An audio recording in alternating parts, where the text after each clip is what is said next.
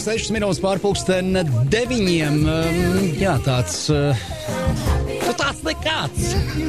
Ceturtdienas rīts ar tādu mēs jau mēs runājam par laikapstākļiem. Tikai par to. Jaunais tētis Kristaps. Paldies. Kristap, prieks tiešām tev redzēt arī šajā statusā tagad. Un tu pilnīgi savādāks esi. Es skatos uz tādu tehnoloģijas, tev vairs neinteresē. Jā, maliņā kaut kur nostāmies. Nu, viss kārtībā. Tagad droši vien turpmākās nedēļas, varbūt pat gadu, mēs laiku pa laikam uzzināsim par aplikācijām, kas palīdz lolot. Es domāju, ka noteikti būs vairāk pieredzes šajos jautājumos, un, piemēram, mašīnas kaut kādas testējot, vai tur var beņķi iebāzt iekšā, vai nevar iebāzt beņķi. Tu sapratīsi mūsu jocīgos jautājumus par to, kas aplikācija pasaulē ir jauns šajā jomā. Jā. Un galbeigās sāks interesēties, kur var normāli izgulēties. Kur? Nē, to viss kārtībā pagaidām ir. Sieva cieši mazliet tādā ziņā. Es jau zinu, kā guļu. Bet, labi, tātad šodien mums ir viesis. Leģenda vēsta, ka šis cilvēks katru dienu reģistrējas jaunā sociālā tīklā un ka pasaulē ātrāk beigsies sociālajie tīkli nekā šis cilvēks. Artūrs Mednis. Nekā viņš nobeigsies, kā tu tādu domājies. Es nezinu, ko tu, Kristofar, tas bija domājis, bet labrīt. Labrīt. Prieks jums šeit būt. Artur, ir tik daudz tiešām sociālo tīklu. Kristofs nedaudz pārspīlē. Ne jau sociālajie tīkli, bet, katru dienu ir kaut kādas jaunas aplikācijas, kaut kāda jauna servisa. Tas nozīmē, ka tev ir visiem viena parola. To es neteiktu. Okay. Tātad iemesls, kāpēc šeit esmu stāstījis par ne jau sociālajiem tīkliem. Jā, nākamajā nedēļā ieskrēju šeit pavisam īsi jums pastāstīt arī, lai jūs zinātu un visi klausītāji zinātu. Nākamajā nedēļā 5. novembrī 5. reizi Latvijā notiek tāda lieta kā sociālo mēdīju un digitālā mārketinga konference LMT Digital 2014.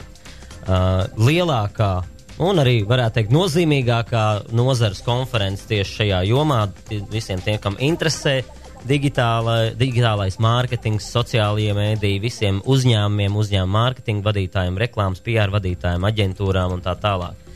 Gan arī katru gadu mēs pulcējamies, jau 5. reizi, tātad mēs pulcējamies kādā noteiktā vietā. Šoreiz tas būs Fórums Cinemās, un Kino Citadelē mēs pulcējamies, lai uzklausītu citu kolēģu un galvenokārt jau dažādu ārzemju profesionāļu, ārzemju speciālistu prezentācijas par to, kas jauns šajā jomā, kur mēs virzamies, jaunas vērsmas, jaunas idejas un tā tālāk.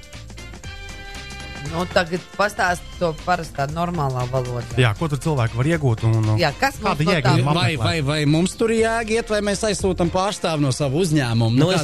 Es teiktu tā, jums būtu jēga droši vien aizsūtīt pārstāvu no uzņēmuma. Paldies! Par godīgumu. Nē, es domāju, tā kā lielākoties visiem, jo tie cilvēki, kas tur iet, tie ir cilvēki, kas uzņēmumos vai tādu mazu vai lielu uzņēmumu vai vidēju vada, vai arī ir šī uzņēmuma mārketinga, vai reklāmas, vai PR nodaļas darbinieks, vai pat vadītājs. Pagaid, tur, teiksim, tādā vienkāršā valodā, vai varbūt nevienkāršā valodā, piemēram, stāstīs par to, kā izmantot, kaut kādu, piemēram, to pašu Facebooku savu uzņēmumu reklamēšanā? Vienkāršā valodā, jā. Nedaudz sarežģītāk, nestāstīs, kā izmantot, bet, nevis kur reģistrēties, nevis kā piereģistrēt kontu, jā. Bet, kādas ir šīs tendences, kā uzņēmumam komunicēt sociālajos mēdījos, un ne tikai sociālajos mēdījos. Digitālais mārketings, jeb mārketings internetā, jeb reklāma internetā, nozīmē ne tikai sociālie tīkli, tas nozīmē arī, kā pareizi sasniegt un uzrunāt auditoriju. Es ražoju, piemēram, šeit, ko tu varētu baidīt? Kā svarīgi? Jebko, Baiba var ražot. Degvielu lidmašīnu. Rekur internetā. Pie galvenā dienas raksta, tā kā ver vaļā, lai izlec lielais tas baners un tev visu ekrānu nobloķē ar tavu reklāmu. Un visu degvielu nopērk Baibai. Jā. Protams, ka mēs runāsim ne kā ielikt šo baneru, bet kā izdarīt tā, lai cilvēki arī pērk tavu degvielu lidmašīnai bez šī te banera. Pat tādi, kuriem nevajag. Tādi, kuriem nevajag, viņi padomā, tik labs piedāvājums, Baiba, ka man ir jāpērk lidmašīna un jāpērk tavu degvielu. tik labas cenas nav nevienam. Elastīgs. Artur, pieminējies, ka būs ārzemju viesi. Mums vienmēr ir bijuši ārzemju viesi pārsvarā no tādiem uzņēmumiem, kas jau pasaulē sevi ir pierādījuši. Nu, tur Google, YouTube bija pagājušajā reizē. Jums būs tas Google puisis, kas izliec no augstuma? Nē, tas diemžēl nebūs. Tam rehabilitācija pagaidām vēl. Bet mums ir bijis, piemēram, Baltijas valstu Google vadītājs. Jā, viņš neatrodas Latvijā, bet bija atbraucis speciāli. Un katru reizi mums kaut kādi 7-8 cilvēki no ārzemēm. Šoreiz būs 6 pieredzējuši ārzemju lektori, bet visi ir savu vārdu jau pierādījuši gan ar darbiem, gan ar vārdiem arī dažādās citās konferencēs. Un ne tikai. Mēs konferenci iesāksim ar tādu ļoti, ļoti interesantu prezentāciju, kas būs pilnīgi savādāk nekā cilvēki jebkad ir redzējuši. Es tā domāju, mums būs atbraucis tāds Aleksandrs Barts no Zviedrijas. Ja nu gadījumā liekas kaut kur dzirdēts vārds, tad bija tāda grupa Army of Lovers, atceries? Jā, viņi bija SVK atklāšanas. Redzi, un tieši šīs grupas dibinātājs, visu dziesmu autors un mūzikas autors būs pie mums un atklās šo te konferenci ar ļoti spilgtu, ļoti interesantu prezentāciju. Kā šovu, ja? Ne ar šovu, ne ar dziesmu, bet tieši ar prezentāciju viņš ļoti interesantā laikā, veidā daudz to nezinu, bet pēdējos 5 gadus tiešām braukā apkārt pa dažādām valstīm. Viņš tiek aicināts dažādās vadības konferencēs, arī digitālajās konferencēs, uzstāties ar speciālām prezentācijām, kuras viņš sagatavo un paskatīties uz lietām savādāk. Ja visi pārējie tā ļoti praktiski stāstīs tiešām, kas jauns, kā vajag mārketingu veidot sociālajos medijos, jeb digitālajā vidē vispār, tad viņš paskatīsies par to, kā dzīvošana internetu laikmetā un līdzdalības kultūras laikmetā, kad mums cilvēki sarežģīti stāst. Ja? Ir interesanti. Vārds sakot, būs ļoti interesanti un ir vērts un atnākt un pieteikties. Vismaz autogrāfu. Ja nu kāds tagad domā, bet kur es varu par to visu izlasīt vairāk un pieteikties, tad ieiet internetu mājaslapā digital2014.lv. Tas ir pa maksu. Tas ir pa maksu, jā. Bet cik dārgi? Nē, saka. Maksa ir 200 eiro par visu dienu, par visiem lektoriem, par visām aktivitātēm, kas notiek uz vietas. Uzkodas, pusdienas, rīta kafija un vakarā mums ir arī tā saucamais networkings ar vīniņu. Tā jūs saucat dejas? Dejas pēc tam networkings, tas ir tā, ka tu vari jau tādā neformālā gaisotnē ar vīna glāzi rokā pieiet pie lektoriem vai pie kuriem citiem. Un piesakoties viņam Twitterī, piemēram. Piemēram, vai aprunāties, pajautāt kaut ko personīgi, ka tu kaut ko nesaprati. Tā jau tu tur var uzdot jautājumus jau publiski, jau tad uzreiz pēc viņa prezentācijas. Bet vakarā vēl arī var tā personiski aprunāties. Būs interesanti. Tas ir interesanti. Starp citu visiem, kas klausās mūs tagad un katru ceturtdienu, arī Kristaps apsolījās, ka būs tādā varēs atnākt. Visi arī. Jauna ģimene un 200 eiro tagad vienā dienā. Viss mēnešu pampera budžets. Tur iegūtā zināšanas noteikti atsver šo ieguldījumu. Tas jau gan. Protams. Jā. Bet ja tas ir uzņēmums, kas maksā, tad tā nav lielākā summa. Uzņēmumam tas ir ne tikai nav lielākā uzņēmuma, tas ir tiešām ļoti vērtīgas zināšanas, jauna pieredze un pat viena ideja, ko tu vienkārši atnāc tur un tev pat varbūt ne konkrēta ideja, tev vienkārši atver acis Labi, bet pastāsti, kurš no Latvijas uzņēmumiem veiksmīgi izmantot to, ko piedāvā šis laikmets? Varbūt, starp citu, tieši ar šādu nosaukumu mums būs arī prezentācija, kuru lasīs Ingmārs Pūķis no LMT. Tieši tā arī tā prezentācija saucās. Bet es domāju, ja jautājums ir, kur ir Latvijā veiksmīgi uzņēmumi, kas to dara, tad izmanto visu to, tad es varētu nosaukt daļu no tiem uzņēmumiem, kas ir pieteikušies. Šobrīd ir 200, mums ir 300 vietas, tātad vēl 100 cilvēku var pieteikties. Te mums ir gan Latvenergo, gan Deats pieteikušies, gan LMT ar Baltiku. Neprasu, kas pieteicās, kuri izmanto Es domāju, ka šie arī ir tie, kas Latvenergo. Jā, viņi arī kaut kādā veidā. Es redzēju, ka viņš tvīto kaut kādā veidā. Starp citu, jā, viņi arī gan tvīto, gan dara sociālajos mēdījos. Plus, viņam aplikācijām tā ir viena lieta, plus viņiem ir vēl atsevišķa lapa, kur es tagad aizmirsu, kuras nosaukumu, jā, bet ir jauniešiem, kur viņi izglīto par elektrību. Fizmiks vai viņi vien tagad Guinness rekords grib pārspēt? Jā, starp citu vēlreiz, ja jaunieši klausās, tad Fizmiks LV, ja es nemaldos, vai kaut kas tam līdzīgs. Un viņiem, kurā tur 19. vai 17. novembrī viņi ar jauniešiem taisīs pasaules rekordus, starp citu, ļoti interesantā disciplīnā, par kuru Kristaps nākamajā reizē varētu pastāstīt. Jā, bet es šorīt no rīta vēl kolēģim rādīju, bet viņam nebija laika, protams, viņam bija cits svarīgāka lieta. Rādīju puišus, kas taisa nažus. Tad es domāju, ko tu tur varēji rādīt? Autina. Viņu, labi, tā ideja ļoti labi, tad tu zini, par ko es runāju, ja? Nē. Tad man liekas, ka tas arī bija ļoti labs risinājums. Viņu YouTube klipu par to, kā viņi ražo paši mājās.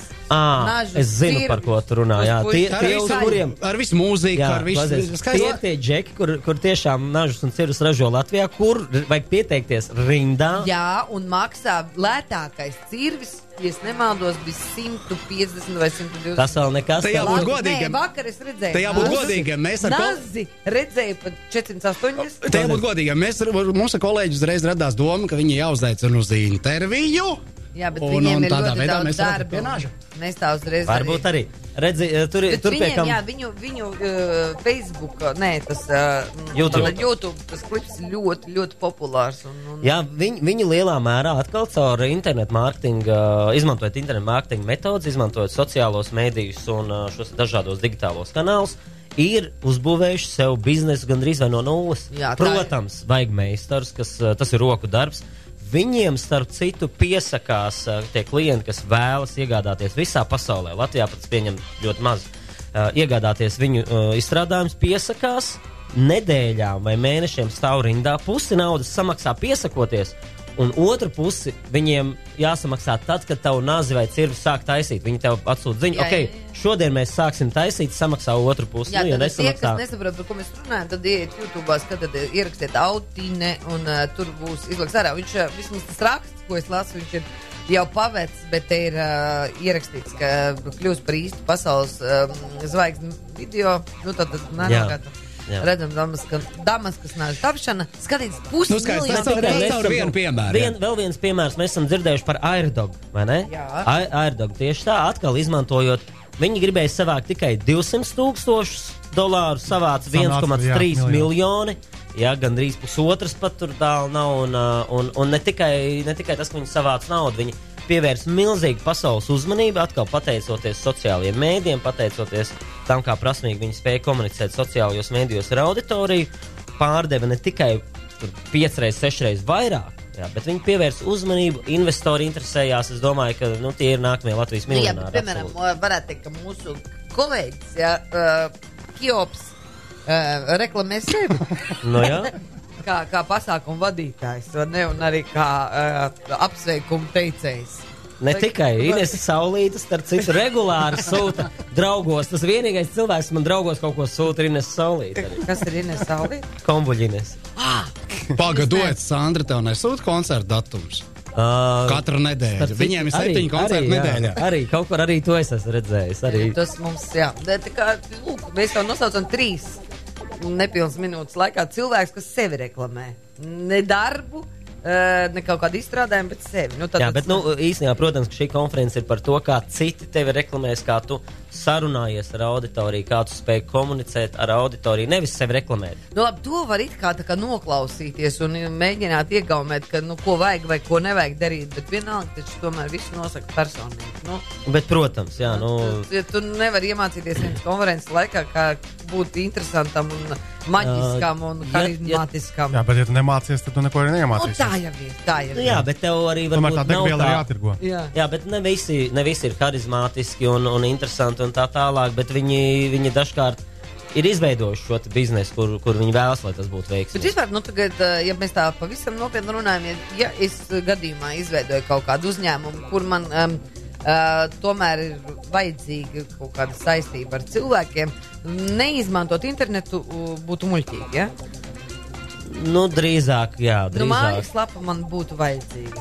Un sociālie tīkli arī. Mājaslapa, vienkārši tā. Atkarīgs no produkta. Un cik gaumīgi, ja tu, teiksim, cik es sev vērtēju, cik gaumīgi to pasniegt, jo, piemēram, brīnišķīgs izstrādājums arī Šmita lampas, ja? Es kaut kur nejauši viņām uzdūros latviešu, kā teikt, suvenīrs, vai mājas dizaina elementi. Es arī viņu atradu kaut kādā Facebook. Zin, kā ir, tu vari būt, cik labs tu gribi, teiksim tā, tavs produkts var būt cik vien lielisks tas ir, bet stulbi, ja par to neviens nezinās un nerunās tā tālāk. No otras puses var paveikties un par tevi runāt.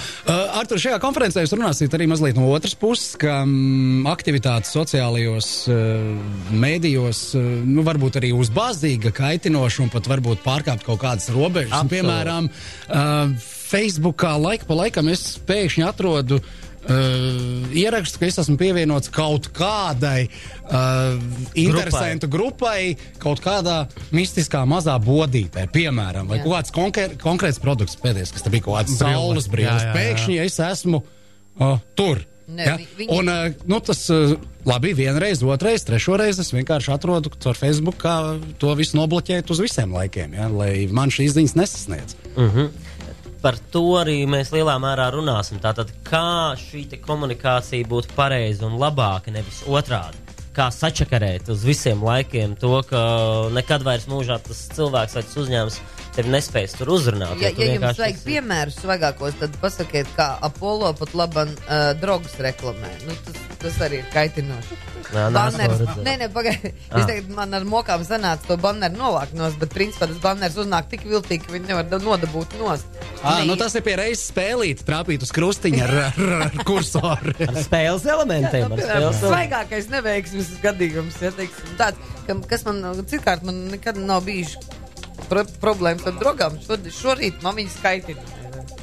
Man protests gandrīz vai radās iekšējs. Steidzīgi vajadzēja izlasīt. Tas nozīmē, ka aģentūra cilvēkiem arī ir jēga nākt uz šo pasākumu un uzzināt daudz interesantas lietas. Bet es saku vēlreiz, šis ir domāts tiem, kas jau strādā industrijā vai uzņēmumiem, kas jau saprot, kaut ko dara. Kas saprot, jo tur nebūs basics. Pats basics, kā izveidot Twitter, Facebook vai draugiem kontu, nebūs. Bet, kā es teicu, būs jau kaut kas tālāk, nākamās lietas. Un es pats ļoti daudz uz šādām konferencēm eju arī kā apmeklētājs un braucu uz ārzemēm. Un pat dažkārt ir bijis, tu sēdi un tu saproti visu to, ko stāst. Ok, es taču to visu zinu. Bet kaut kādā pēkšņi brīdī tu klausoties tev, tikko man radās laba ideja. Un vienkārši tās labās dažas idejas tev rodās viena ideja un tā atsver jebkādu samaksu par šo konferenci reiz 10 varbūt tās pat, jo tās idejas ir. Viņas vienkārši rodās. Bet kas Latvijā konsultē? Teiksim, ja man nav aģentūra, ja man nav pašai spēka. Ir taču profesionāļi. Es tev prasu, vai tu konsultē? Es tev tieši gribēju prasīt, mums tagad aplikācija būs drīz. Tu varētu būt pirmais, kas patestē. Mierīgi. Es jau katru dienu es jau tāpat katru dienu testēju. Kas patestē, izveido, tā kaut kā. Jā. Esam izpļāpājuši visu laiku. Skaidrs, ka konferencē tā laika būs vairāk. Vēlreiz pāris vārdos. Tātad, kur, kad? Nākam trešdien Fórums Cinemās, jeb Kino Citadelē, un visa informācija un reģistrācija digitāli 2014.lv. Tur vienā zālē tas viss notiks. Es tur nevaru nekad saprast, kura zāle ir kura, tāpēc es tā ir 300 vietām. Jūs esat paņēmuši visu kinoteātru vai vienu zāli? Nē, viena zāle Kino Citadele. Tā ir viena zāle. Nē. Kino Citadele, tas daudz kinozāļu kino. Nē, lielajā zālē, kur ir 350 vietas. Ar balkonu. Ar balkonu. Furšēt galdiņš taisni tur, ka iet iekšā. Jā. Un tur tas milzīgais ekrāns arī. Milzīgs ekrāns. Labi, paldies, Arturs Mednis bija pie mums studijā. Kristaps Kutels arī bija. Jā. Mazāk. Kristap, piedod. Ir kaut kas tev tur jauns. Mums nav laika jau. Nav laika vairāk. Tad nākamajā reizē parunāsim par to fizmiks, kur mēģinās bērniņiem pieslēgt elektrību, lai pārspētu Ginesa rekordu. Nākošais par to parunāsim. Tieši tā, gaidīsim nākamo ceturtdienu. 9. Elektrību pieslēgt. Lai ir intriga. Tā.